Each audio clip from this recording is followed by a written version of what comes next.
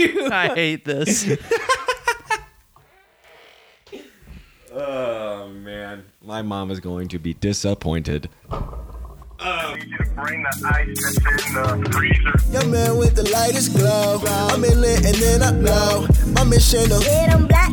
Watch out, girl, I'm trying to grow. Watch out, girl, I'm finna lax. I'm in the back with my dad and I'm finna laugh. I'm in a pack with a verse and a matter of fact. I'm feeling fat or a trap, but I feel a gap. I know to the water. I don't know, but I know you the vote to the water. Vote to the water. Nigga, I know, but I know it's a mama. Your parents must be nice. You got man and seek advice. I'm Jeannie, girlie, what's your wife's? I'm in grace, but I Welcome to the Belfast Podcast with your host, Dimitry Lash. I'm currently upset at the other co-host of the podcast, Luke Byler. Luke, go ahead and introduce yourself. Hello, everyone. My name is Luke Byler. I'm mad at Luke right now because he's just bungled the intro for the fourth time in a row. I think we've only done 4 of these. Is this our 4th one? Yeah, 4 or 5. I don't remember. Gosh. Something like that. But hey, no, do you want to even release those? I guess that's a good question. I hope not, honestly. All right, then we won't. Yeah. Those things are going in the trash. You made some derogatory racial comments towards the Asian community that I'm just not comfortable with releasing. He must have been Asian. Yeah. Any context to that joke would just, it would make it worse, honestly. But if you're Asian, we're glad you're here. Yes. Luke loves you. I do. Even if his comments do not reflect that. We are here because we are talking about church, love, life, liberty, the pursuit of happiness, really. Talking about happiness, I was not a happy camper. I just waited in line for 25 minutes for McDonald's Chicken McNuggets. But to be fair, the employees of this certain McDonald's resurrected the situation. I got 3 free cookies and a free large drink. So, I mean, the last thing, it's a lesson. I didn't yell at them. I just asked where my food was, if they were getting to it or if they had forgotten about it. They were very nice. They felt bad for me. Honestly, I think it said more about me that I was willing to wait 20 minutes for my Chicken McNuggets. I was surprised. I mean, I'm not a patient person. I was on the phone with my dad for a good chunk of that time. And then after a while, it's just like, this is ridiculous. So I'm burping because I'm currently eating said McNuggets while we're recording. What a classy gentleman. I'm not... What do you mean by classy gentleman? I'm just hungry. I just ran 2.82 miles in 21 minutes and 12 seconds, Luke Byler. What did you do today? Not that much. Exactly. That's what I'm saying. Forget you, classy gentleman. So we're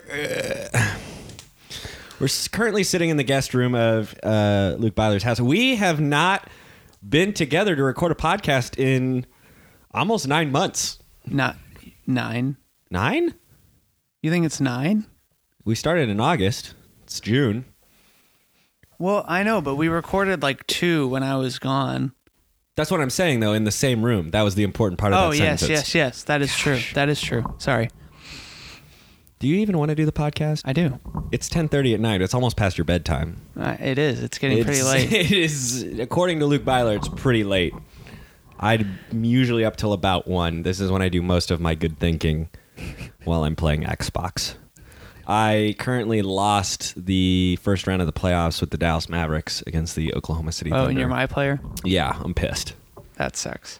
My team sucks. How far did your team go in the series? That was the first series in the playoffs. I know. How far how many games? Oh, 5 games. Was it? Oh, okay. Yeah, we got destroyed. I think the smallest margin of victory that the Thunder had against us was 23 points. Oh my goodness. What year is your player? As a rookie. So okay. Yeah. That's not too bad. We have room to grow. Okay? I'm trying to chase that max contract. It's not all about the NBA championships, okay? Chase that max contract. Oh. One time I started a My Player and I just wanted to see what would happen when you hit the retire button and it just ends the whole thing. I was like, why would this be an option? Why do they give you the option of that? And why... I don't understand this. I'm going to get on my soapbox for a minute with video games. Why do they make me build up to play their game? Like, why do they hate me enough to not let me play their game? You ever play that? Like, Madden, there's an option when you start your My Player that it's either like start as the 4th string quarterback or start as the starter. Like, obviously, I'm going to start as a starter. I want to play your freaking game. Okay?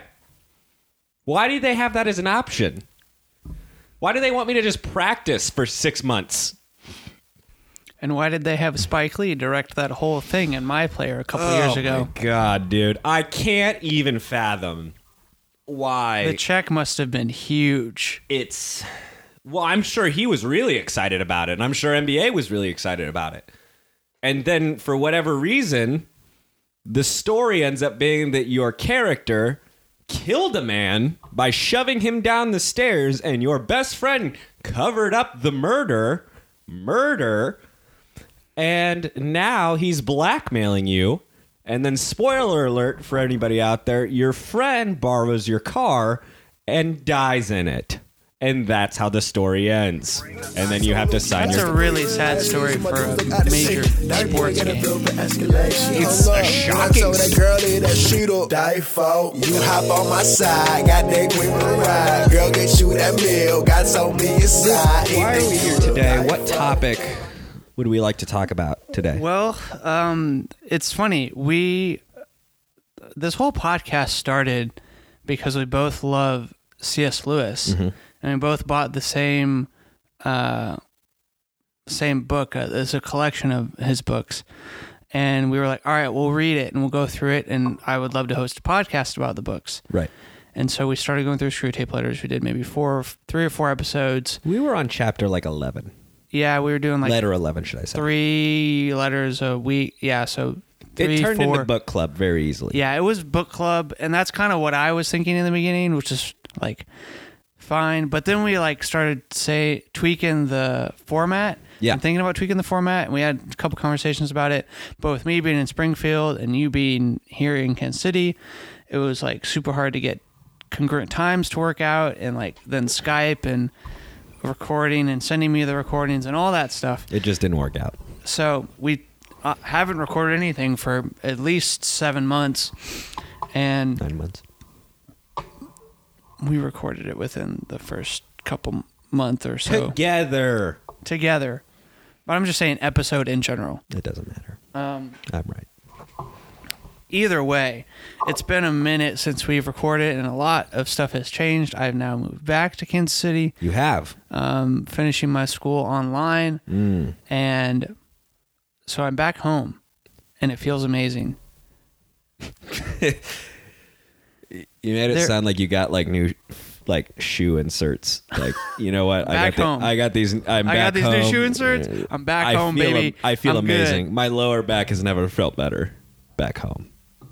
We're glad to have you. Yeah, thank you. You're welcome. I'm currently living in your house. Yeah. Yeah. Well, my parents are back in Africa, but that's a whole other story. Yeah. Do they know I'm here? No. I emailed my dad for Father's Day. Yeah. The day it would have been which was 2 days would have been ago. waking up. Oh, okay, yeah. Because I emailed them late at night, early that morning, and I expected at least a response back, but apparently they haven't had power. Their internet's been spotty. Oh, okay. So I haven't heard anything back from them, and I even asked them at the end of my email. I was like, "Hey, I would love to talk to you guys if you have time tomorrow." All this stuff. Haven't heard anything, and so I would have told them, "Yeah, actually, Dimitri's ended up living with me." Oh yeah. When we talked, but we haven't talked. So I'll email them probably tomorrow because I'll have the day more free. It's fine. But yeah, no, they don't know you're living here. But that makes me feel so much more worse about this. But they were even when they were helping me move all my stuff from Springfield. Braden was there, and so my mom was even like, "Hey, would you want to stay with Luke at all while he's gone?" And so they're definitely "Yeah, have people over. We know you don't like living by yourself and all this stuff." So yeah. I think they'd be more than happy that you are here. But yeah, I'm back home. A lot of stuff happened for me in Springfield, and even since I moved back.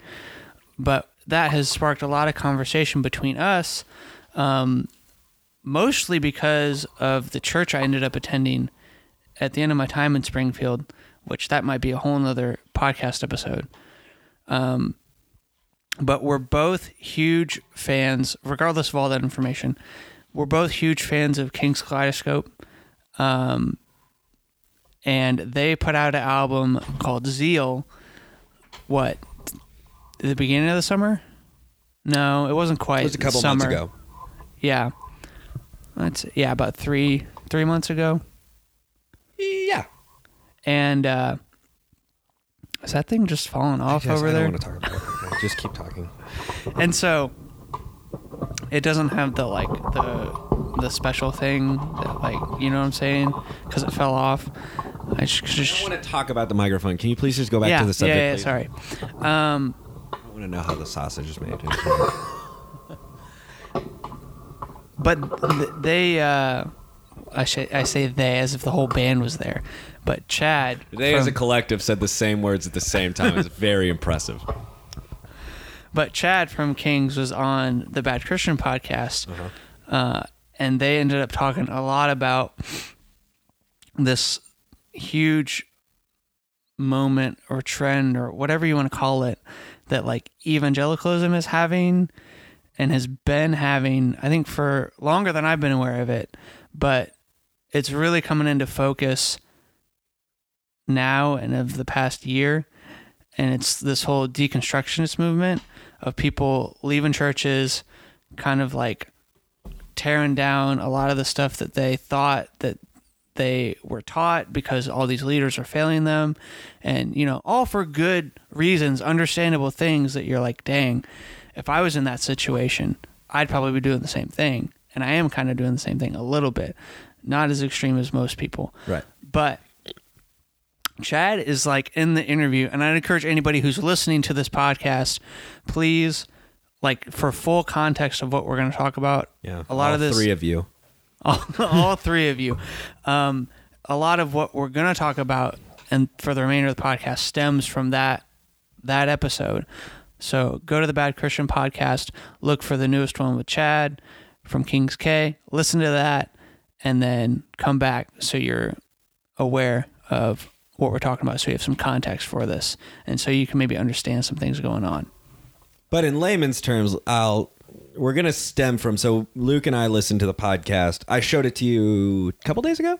Yeah. Okay, so I listened to it a couple months ago when it first came out because he was about to go on tour, and so he was doing promotional stuff for the album, and so he's good friends with these guys, so he's on there, and he's talking about how church has never been a personal stretch for him in terms of hurt. So he's a part of Mars Hill that fell apart, Mark Driscoll, Rob Bell, all those guys. Mars Hill falls apart, and he had never taken it personally to the point where it was affecting him in his faith. It was just never his place to be hurt by that. But he had friends who were really affected by that, and so he was trying to empathize with them, walk with them in that. And he said something that they all kind of picked up on is listening to these podcasts. And one of them was a Bad Christian podcast, another Liturgist podcast, with the Gungor couple. Yeah. I've heard a little bit of them. Yeah. Not too deep into their content, but and I've just heard they're a little bit off the wall and a little less traditionalist, but they're a little more anti-church as well. But basically, Chad, the quote that we love from the podcast and the quote that really dug deep is the fact that he said they would listen to these podcasts, he would listen to sermons, or he would listen to these YouTube videos about how the church is wrong and how leaders are corrupt and all this stuff. And he would hit pause and he'd look around the room and he'd just say, man, are we happier that we're listening to this stuff? And he said the overwhelming feeling is that no one was happier and no one was growing spiritually. They just were able to sit in their anger. Yeah, and he's saying not that the things that they were questioning were bad to question or that they shouldn't be, but it was just question, tear it down, where it was just to the moment where are we actually rebuilding or building anything? Are we building up our faith at all? No, we're just tearing down all the stuff that should get teared down. But it's not just sitting and tearing it down isn't making anybody happier. Exactly. So we're going to talk about three things. So there's a Richard Rohr article that also you can go read through. But Richard Rohr describes a progressive, healthy, growing faith as in 3 steps. And he says there's construction, deconstruction, and then the third and most important is the reconstruction. And so first of all, the construction side of it, I think, is interesting because I've tried to unpack it. I've tried to think about it a few different ways since we started talking about it.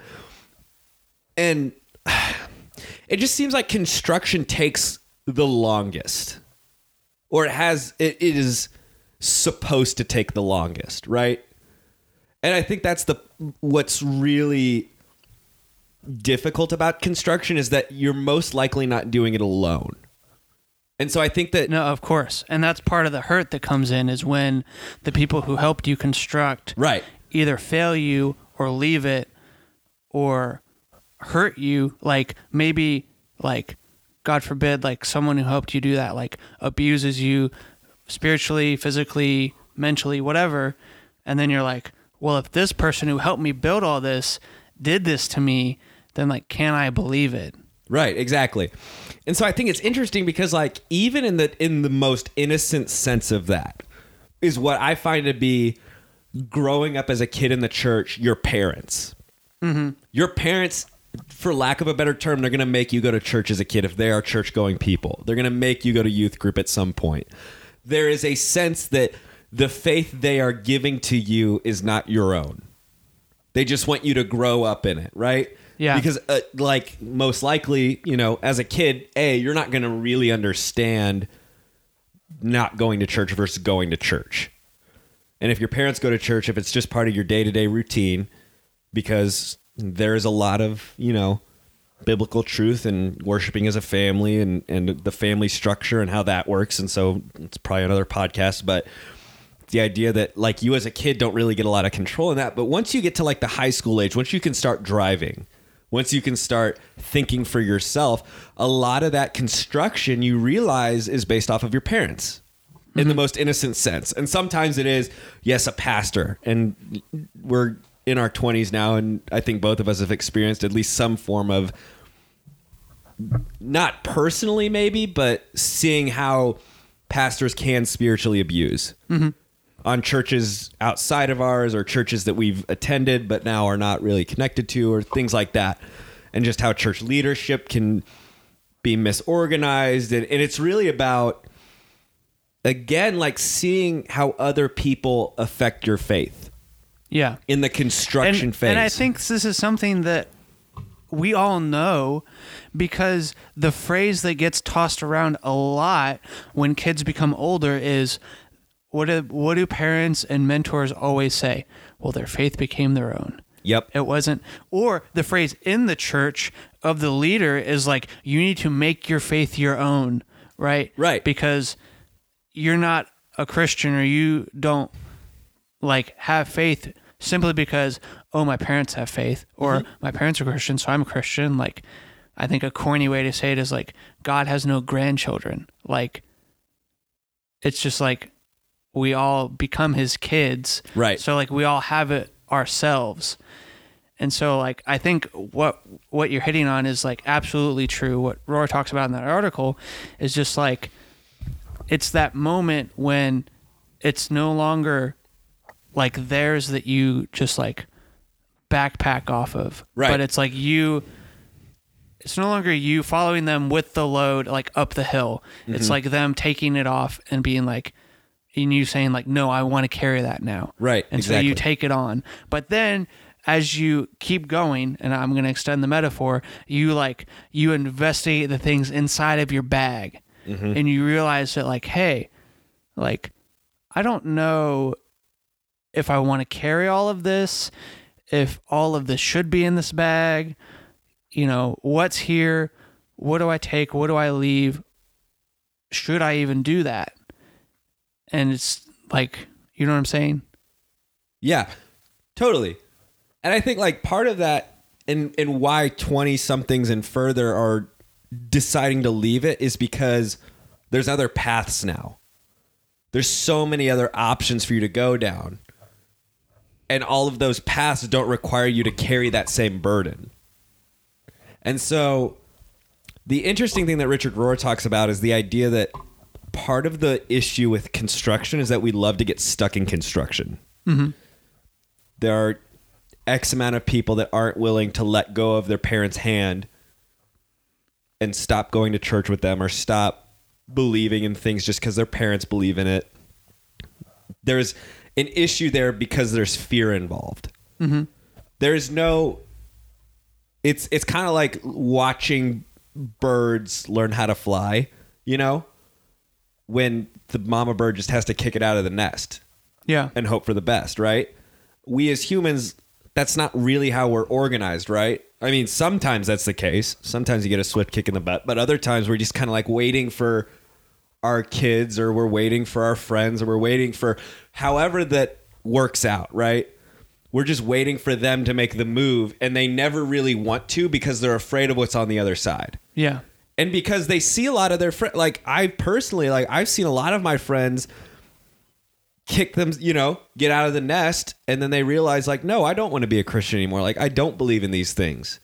And whether that is because of the community they found outside of the church, or because they read a lot of books that were irreligious, or they just kind of started building this slow kind of anti-religious kind of thing, like, you know, however innocent or however, you know, intentionally they were running after that, it just kind of ended up being the case. And so now you're like, you see that, and then you see a lot of people that are kind of struggling with their faith. So if you're stuck in construction, that's a really scary place to look at everybody else going, well, if they don't know, and I kind of just feel comfortable here, well, why would I leave? Yeah. But the issue with that, and Richard Rohr talks about this in the article, and I think that the issue that I think we've both experienced is you get stuck there too long, the questions sort of just pile up. You can only shove them down so far before it kind of becomes overwhelming. Yes. Yes. And here's it's so funny. I was, I'm going to try, I've been thinking about this all day. I'm going to try and put this in a way that's understandable. So it's like,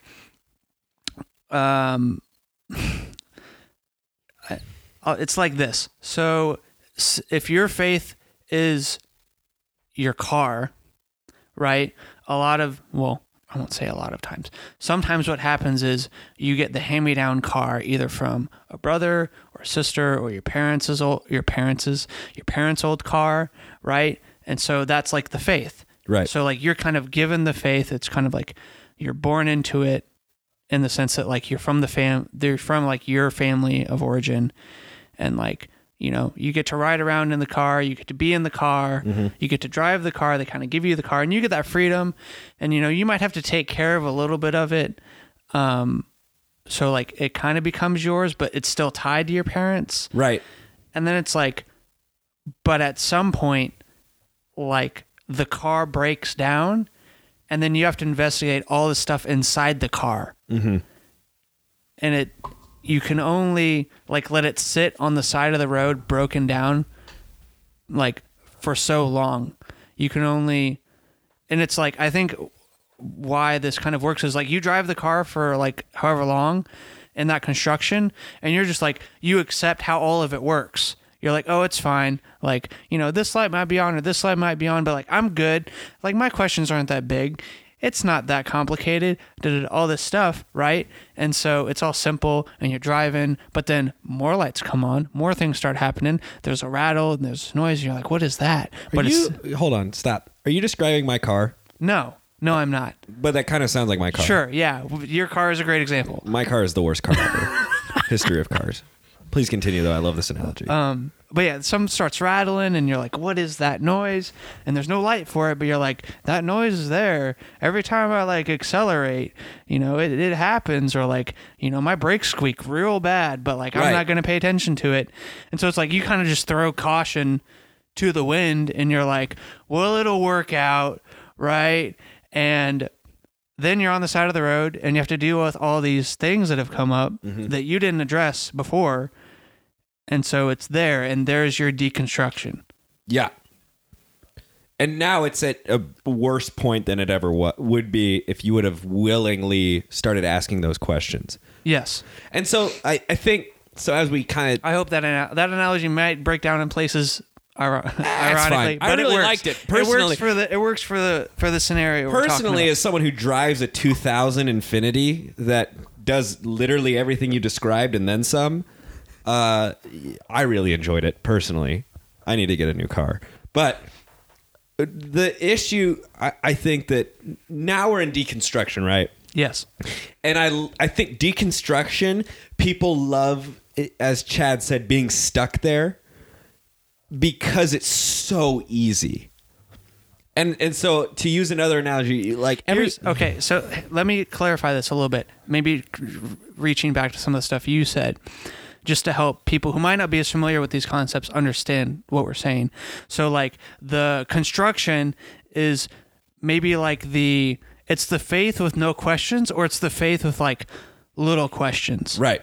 Where you like have a question, but you take it to like either that pastor, or you read like one thing, whether it be the Bible or another book, and you're like, oh, well, now I have like all the answers to that. Like, I'm not going to investigate further because like I know what's going on. Great. If that's you and that's as far as it, like, I don't know. That seems amazing. That seems illogical. But in this day and age. Point being is that like that's that construction, and then the deconstruction is like the fun of the like bashing everything down is like all questions, no faith. Right. So it's like all faith, like no questions, or little questions, or simple questions, maybe is a better way to say it. And then deconstruction is like difficult questions, but no faith. Yeah. It seems to be the running trend. Yeah, absolutely. And it's not that it's whoa, just dropped the microphone. Losing everything. I can't deal with this. Technology has failed me. Sort of the thing I see it as is maybe not necessarily just like a lack of faith. But yeah, maybe that's too harsh of terms to put it in, maybe too simplistic. I think that's probably the end of the spectrum of it. But yeah, I do think you lose a lot of faith and you misguide your anger, or you misguide some of the confusion you have. And so I've just seen a lot of people in that's a better way to put it. I don't want to categorize everybody who's like in deconstruction and maybe in like deconstruction as like faithless. Yeah. Because I know people who are deconstructing and they have immense faith. Yes, yeah, absolutely. So, yeah, just to clarify on that, like I'm painting with broad strokes. But like it's misguided. And so I see a lot of people who have just kind of like turned their back maybe on the church, or maybe they've lost their faith in Jesus to the point where like, well, I believe in a God, I believe in a higher power, but it's definitely not Jesus. You know, I hear a lot of that. I hear a lot of, well, now I'm Buddhist because it's more spiritual and it's more thought provoking, and it's just more about my time here on earth than it is, you know, any sort of magic stories or fairy tale. You know, I've just heard the 9 yards about it. And what it seems is that most of it stems from people being people, but because it's pastors, because it's church employees, because it's the leader of your small group, because it's your accountability partner, because it's these people with these titles, it means more for them to mess up. Mm-hmm. As it should. As it should, because I think we both agree that ministry is a calling, and that you are called to a higher standard because of that. And so your mess ups are going to be magnified because there's more eyes. And I think that's just a natural progression. I think anybody that complains about that in ministry, that they just keep getting, you know, ransacked with criticism. Well, I would probably look at how you're running your ministry. Or your life. Or your life, yes, to be more blunt. But I also think people like need Jesus. And that's kind of what Chad was getting at. And maybe this is too soon of a transition into the reconstruction phase, but there's the album cover for the single called A Little Bit of Faith for the album is the first single is called The Rush, and it was the felt, like, what is it called? Like those felt boards, yes, of old Bible stories. Storyboards. Yes. Yeah, something like that. And they made the entire album artwork out of those. And it's supposed to like bring in this like idea of like this childlike wonder, like that we used to like make the Bible stories with the felt boards and all that kind of stuff, right? And so it was like kind of fun to look at that, and we're just like, okay, well maybe that has nothing to do with the album, but it brings back a little bit of nostalgia. Mm-hmm. The third single, A Little Bit of Faith, the cover is a kid it's like a faceless kid. So you get to implant the meaning into the kid, whether or not that's you or somebody else or whatever. And he's reading just a book, just sitting crisscross applesauce. And the idea of the whole album that Chad's trying to get is beginning to end. It's starting in deconstruction and building, and then realizing that like childlike wonder with your faith is as pure of faith as you can get. Mm-hmm. Because as a kid, you're not worried about your pastor. You're not worried about church leadership misusing funds or spiritually abusing people. Those are really adult things to have to worry about and to take offense of, to worry about what the pastor and or his family is posting on social media, to worry about this, that, or the other is a really adult thing.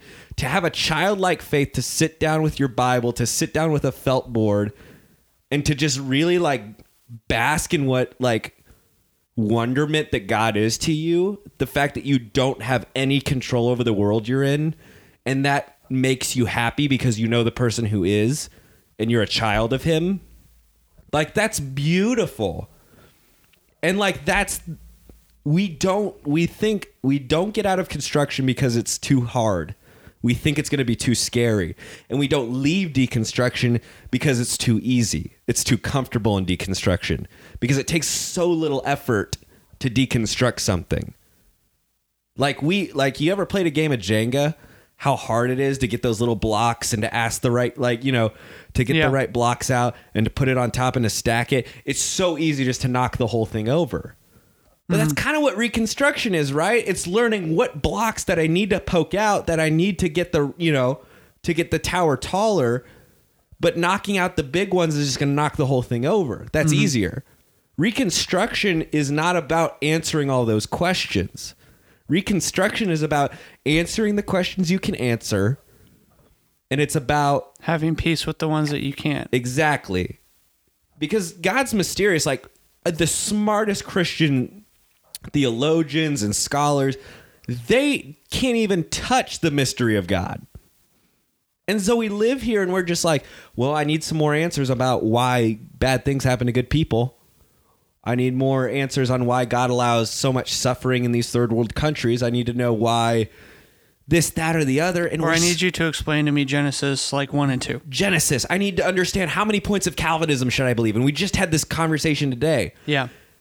And no one's ever going to figure that out until you're standing before God. Like we will get all those answers and then some when we get to heaven. But they won't be in the way we think. No. And I love Tim Keller's talking about the idea that we have this, that God is so infinite in his knowledge. It says that in the scriptures plenty of times. And the fact that we are very finite beings. We have a beginning, we have an end. Your birth date and your date of death, right? Mm-hmm. And to think that we in our finite human experiences can even fathom the reasons God has for things, or the plans he has, or the reconciliation he has, is so mind-numbingly wrong. And I think that's the argument Chad uses, is that this childlike wonder, that takes everything away from us and puts everything on God. Mm-hmm.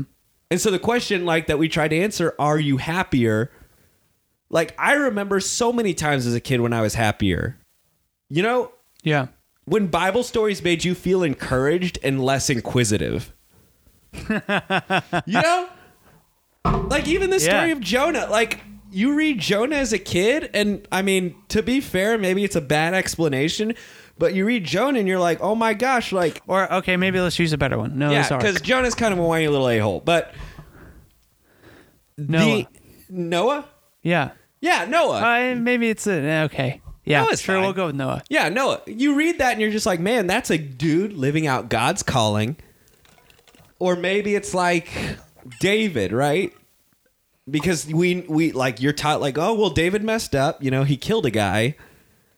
As a kid, you're just like, oh man, David had some stuff wrong with him, but he lived as a king that for lack of a better term, lived a good human life in terms of the ups and downs. What did C.S. Lewis call it in the Screwtape Letters? The troughs and the peaks of the valley, the peaks and the troughs. Yeah, I thought he had a word for it though. Like, undulation. Yes, undulation. Such a weird word. But the undulation of life is what we see in David, but he was a man after God's own heart. Mm-hmm. And like, that's all we can ask for as humans, is being a man after God's own heart, not seeking perfection. Little do you know as an adult, like, well, David killed a dude to sleep with his wife who he had gotten pregnant. And so he didn't want the guy to find out. So he like sent him to the front lines. There's all this stuff that you learn as an adult, and you're just like, oh man, first and foremost, the Bible's rated R. Second, like, you read all this stuff and then you have all these questions. And it still doesn't change that David was a man after God's own heart. Yeah. It still doesn't change the fact that the Old Testament is built around the fact of like, listen, this is a biblical narrative of like people that lived not perfect lives because of the fall of man. Even if they were after God's own heart, they still mess up, as we do, as your pastors will, you know? Mm-hmm. And the fact that Jesus comes and redeems all of that, because as, what's his name? Matt Chandler? Yeah. Matt Chandler, he's talking about the Bible. He's like, dude, all it is a story about Jesus, present, past, and future. The life of Jesus, his ministry before Jesus in the Old Testament and past Jesus in Acts, and then on to that as Paul writes all these letters to these churches as the apostles go out and share the good news. Mm-hmm. It's all about Jesus. And as a kid, like, that's all you need to hear. You're just like, man, this guy Jesus is awesome. He's my friend. I want to be his friend. How do we grow with that? I'll just pray before I go to bed every night. Yeah. There's an innocence there that as adults, we don't have time. We don't have the energy. I just have too many questions. I'm not willing to unpack it. I don't have the time to unpack it. I don't have the energy to unpack it. It just seems easier that I would live a life without faith, or a life that is lukewarm in faith, because I'm too afraid to ask the questions. Here's the other thing because I agree with everything you're saying. I also think that, like, there's a huge reason that all the questions come, and I think it's natural. I don't think we need to fight the questions. No. I just think that, like we said, we need to deal with the ones that we know we need to deal with, and have peace with the ones that, like, we can't deal with or can't deal with right now. And here's the deal with, like, C.S. Lewis talks about temperance. Mm-hmm. About the idea that, like, there are some things we can do that other people just can't, right? Mm-hmm. So, like, for me, there are things in the Bible that I know that if I try to unpack it, it's just too much. Genesis is one of those things where it's just like, if I jump down that rabbit hole, I'm never going to come out of it. And it's just one of those things where it's like, I know that if I start, my faith is going to waver a little bit, because I'm going to spend so much time worrying about, is Genesis literal? Is it a figurative 7 days? Is it old earth, new earth? What does it all mean? You know what I'm saying? I'm going to spend so much time with that. My relationship with Jesus is going to suffer. Yeah.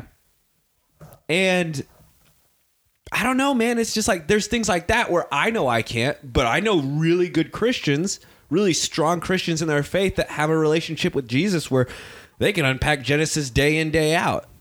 And the relationship with Jesus doesn't suffer. It's that idea of temperance. Like, hey, man, if it doesn't cause, you to sin, and it doesn't cause other people to sin, do it.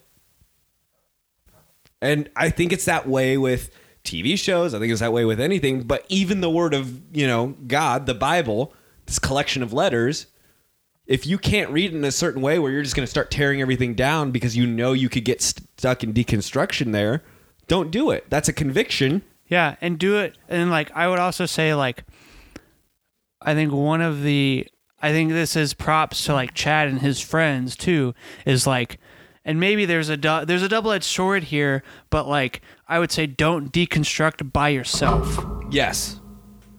I mean, yes, I would say you don't necessarily want to get with everyone who is deconstructing, right? At the same moment about the same exact things. Right. Because, like, then all of you are just going to be in the house just swinging hammers, and like you're never going to leave because it's so much fun to all grovel in Totally, yeah. all this stuff, which I'm making deconstructionist people sound awful. But I mean, knowing that I'm slightly one of them is right. You know, like we're all. And that's it's the not reason that we're doing this and podcast. it's not awful. I had dinner with a friend the other night, and we're talking about, you know, spiritual issues or church issues that we both have struggled with, and I left feeling disgusted with myself because part of it was just gossip, part of it was just knowing too much about too much, but part of it was just me leaving unhappy, not feeling that it was that I felt like vindicated, that I felt like I had like purged myself of all this information in being able to receive somebody else's information. I just felt like I was just weighed down because I was unhappy, because it was this deconstruction wasn't causing a healing doubt. And I think that's maybe what we're like getting at here, is that there's a difference between doubt that leads to healing, deconstruction that leads to healing, and there's deconstruction that just leads to more deconstruction and more pain. Yeah. I think that's what I'm getting to, is like, if you're going to be deconstructing, then like, please like get with people who are also like, maybe they aren't your group that you like talk about the deconstruction with. Cause like, I think our groups kind of become like me, you and Will are like kind of in some of this deconstruction stuff as we talk about different things like in the Bible and how our views on stuff have changed. But I think at the end of the day, like we're also with other people who like aren't. Yes. So it's helpful. It's that counterbalance of like, then you see someone who's not in that, and they can show you that like faith and that like love for like the word or love for Jesus, that you're like, man, I'm not there, but I want to be there. Yes. And so like I would say like advice, if you're gonna, you know, take any of my advice, but like to somebody who's like feels like they're super deep in that deconstruction and isn't happy, is like, man, like maybe it's one or two other people, but like, and just hang out with them for like an hour. People who aren't deconstructing, who aren't just swinging hammers in the house. Like some people who are actually like putting nails in the wall and like studs up and stuff difficult. like that. I love being that guy that's just like I have that like kind of compulsive need to be like the smart one, you know? Yeah, like same. And so like there's this idea that like I think people that just have blind faith, like I thought for the longest time, were just being naive. They made me sick. Yeah, totally. That they're just like, you know what? I was just thinking about God. Like, it would make me sick to my stomach when people are just like, I just think God gives talents to all these people. Like, you know, these classic like Bible Belt things that people would say. Like, I pray for him and all this kind of stuff. And it's just like, like, are you that? Like I can't stand that. Like, I would never think about it like that. Like, I would have to like think for hours before I said something like that. Yeah. But now I live with like this idea that like I almost look up to those people because they're not the ones just tearing everything down. Like they're just taking it. Like sometimes we just need to take God for face value, that he's loving and he's caring, and then he has our best interests in mind. Mm-hmm. I think that's, and we talked about earlier today, we were just having a conversation, like God is as simple or as complex as we need him to be. That's what I wanted to hit on next. Yeah. And I think I think for all of this, for all the conversations that we have, all the podcasts we do, I think this is what I want to get across, because as we jump into maybe some very specific things and get complex, like it's, yeah. Because some of the views we have, Go ahead. Some of the views we have, like we want to do a podcast, like we're going to do an episode soon just about like our views on church and how that has changed from what we thought of maybe even like a year ago to now. Oh yeah. Because we've had a lot of discussions about what is church going to look like in the 2020s, the 2030s, and moving on a generation. Like, is the way we construct church even feasible? Mm-hmm. And that's the thing, like, is like, those are really complex issues, but both of us just went through some really hard times in our life too, where we just needed God to be loving and caring as a father. Mm-hmm. And like the idea that I think... So it wasn't like I think that this, I loved Chad talking about this in the interview too. Man, and this goes back to the idea of like, get around some people who aren't deconstructing like you are. Exactly. Or like you may have been. But like I'm just going to tell it because like I think it's so beautiful, and something that I resonated with very heavily was he was like, man, the trouble with like all my friends and like all this church hurt and all this stuff, all this real stuff that like we can't deny, and like I'm walking with them and we're deconstructing and we're listening to this, listening to that. He's like, but we aren't going to church. Like we ain't praying for each other. We ain't like worshiping together. We ain't studying scripture together. We're just like, to use the analogy I keep using, we're just like hammers, like sledgehammers, and we're just running around the house just knocking it down. And it's just like, but we ain't building. And so he was like, dude, he's like, I have my family, like my wife and I, we started going to church again. And he's like, dude, what's crazy is like I will sit there, you know, maybe half asleep or like attending to my kid, but he's like, then when I take communion, he's like, there's something about like that community that I'm around and taking the bread and the cup, and it's just like nothing else matters as much as this, or as much in my whole week as this moment right here. And it's like, I felt that, and like, and this will be in the other episode, but like at my church in Springfield was like, and we dug into some really deep stuff, but it always ended with communion. And it was just like, you know, we, what was the phrase? It's, oh my gosh, I'm going to forget it. It'll come back to me in a second. But it was like the idea that like, we're all a part of this body. Like we're all in the church. We don't have to agree on everything, but like we're taking these sacraments because Christ died, rose again for us so we can be in the body. So let's remember that. And let's be together even though we're different. And it was just like every week take the bread and the cup. And it was just like, in those moments, you're like, man, this is it. Like, this is everything. And it's like, even though we went through all this complex theology throughout the whole service, and we did some songs and all this stuff, it's like, but at the end of the day, like, it was super complex, and now it's simple. And like, resting in both of those, in that tension, oh my gosh. So just bringing back the faith to those who are deconstructing. Yeah, I think faith is a beautiful thing on its own. Deconstruction seems a little bit ugly at the time, but the faith you get in reconstruction is so much more beautiful than anything else in that process. Oh yeah. It's so much more fuller. It's so, like, I think both of us are, gosh, to say that we're out of deconstruction would be a hard thing, but I think we're starting to reconstruct a little bit, and we're starting to think thoughtfully through these things, and we've had really good conversations in the last week, I think, that have just helped me kind of like think through, what do I think of church? What do I think of this? What do I think of that? You know? And I think it's helping. It's that idea that the reconstruction needs to be thoughtful.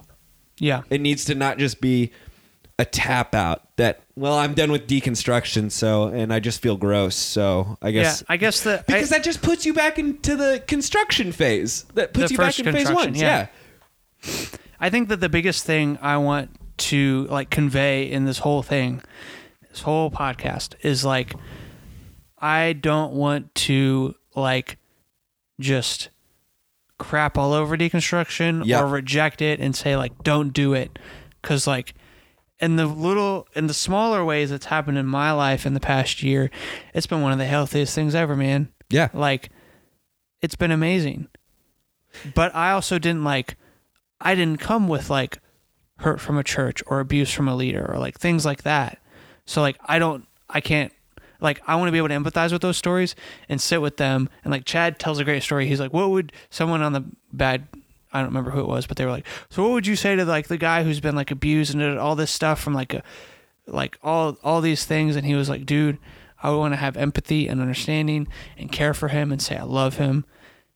But also like, can we sing Jesus Loves Me at this King show? Like, yes. You know what I'm saying? And like, that's what I want.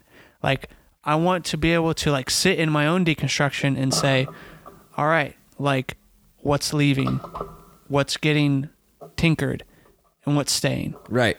And it's like, it's just, yeah. So I think I'm definitely in the reconstruction, but I think that I don't want to like diss the deconstruction or say like it's not valuable. No, and because it can be. I just don't want people to sit there. That's what my where my heart is. Like, I just don't want them to wallow in it and just be like, And here's like the thing. Like, I was thinking about this today. Like, just in the sense of like processes and systems, right? I hate the question, what's the most important part of the process?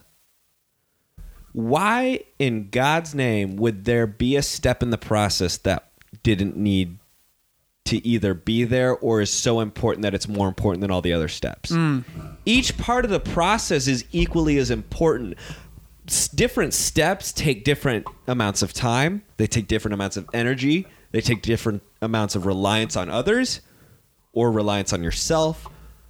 They're all equally as important or they wouldn't be a part of the process. Like, there's not some fourth, like, weird middle ground between, like, deconstruction and reconstruction called sit on your for 10 weeks and just kind of, like, wallow. You know what I'm saying? Like, yeah.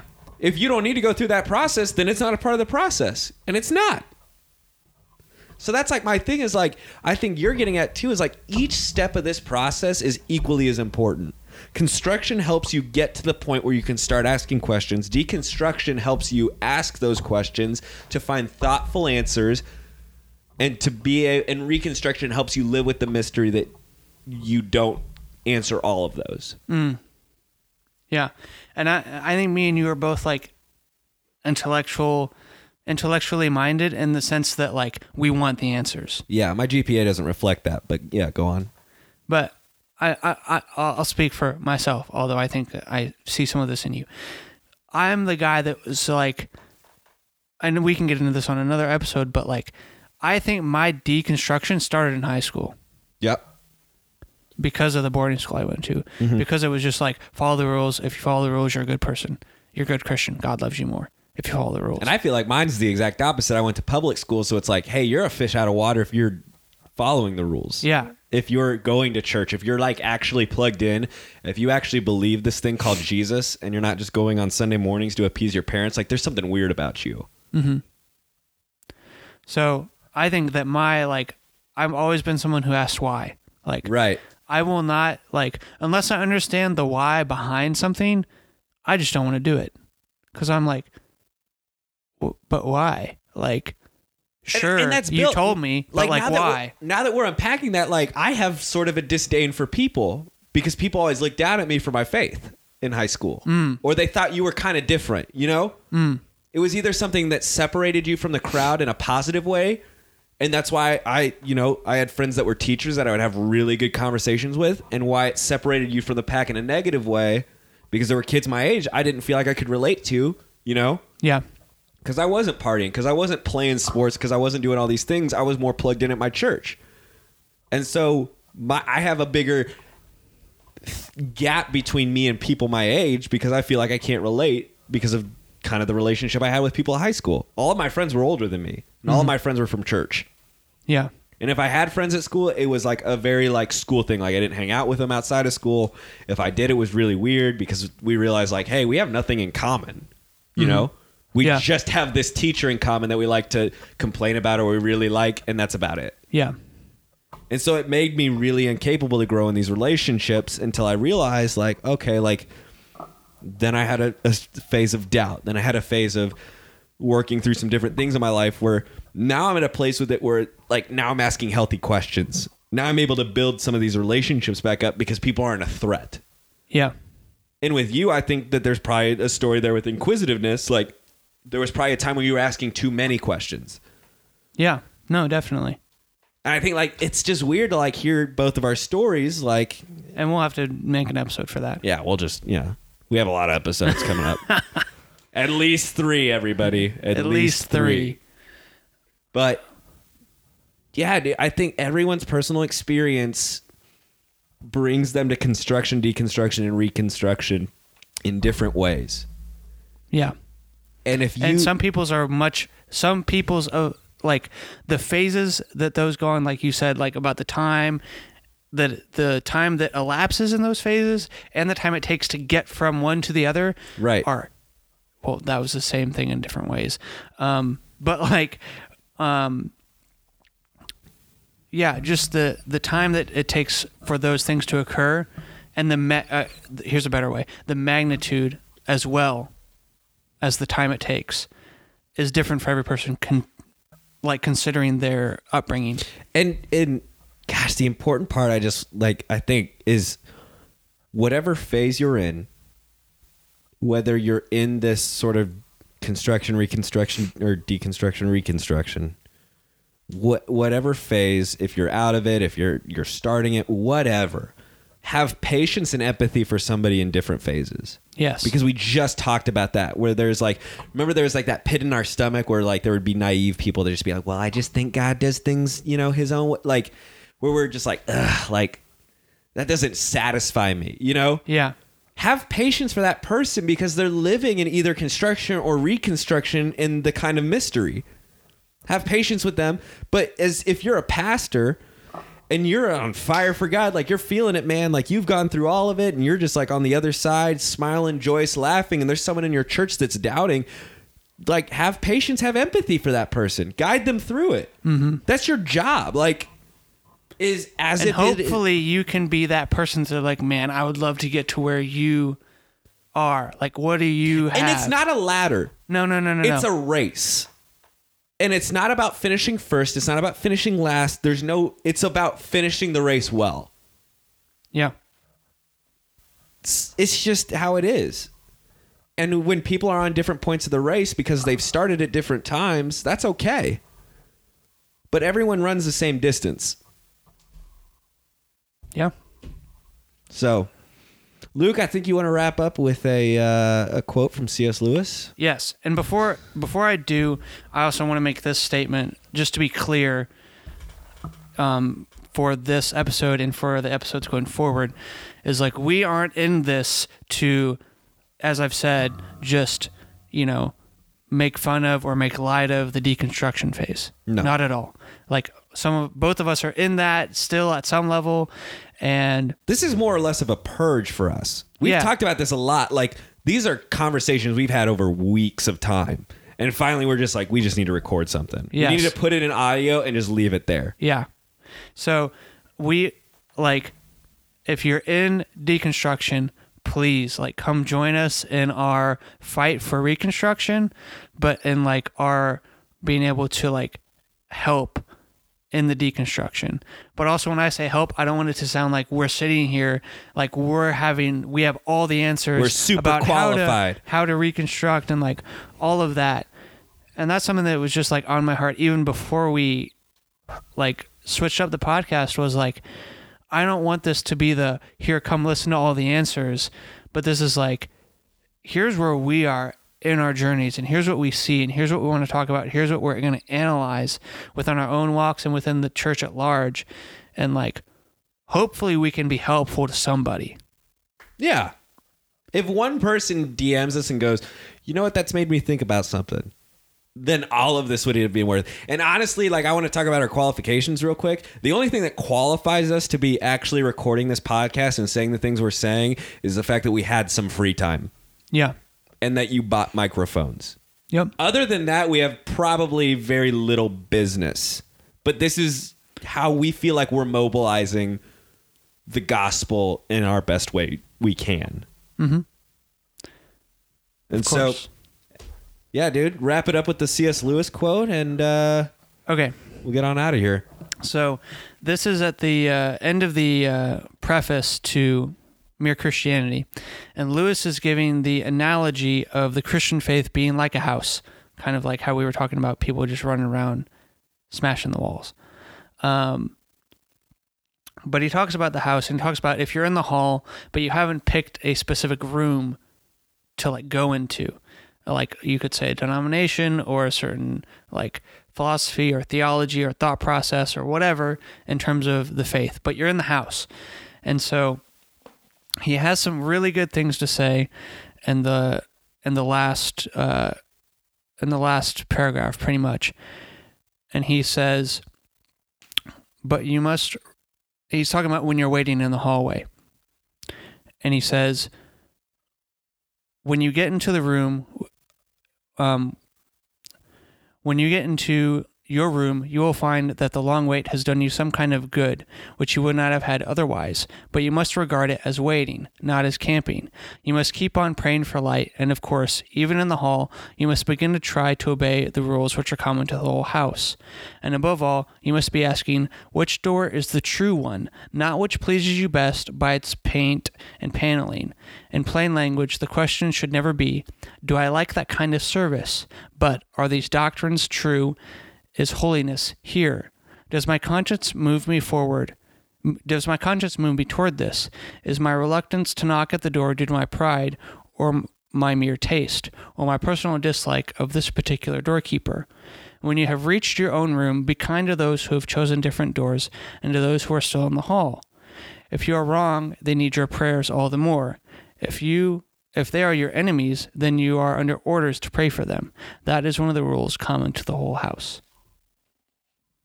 So, just to say, we want to be loving and gracious and understanding with everybody else in the house and with everybody else in different rooms.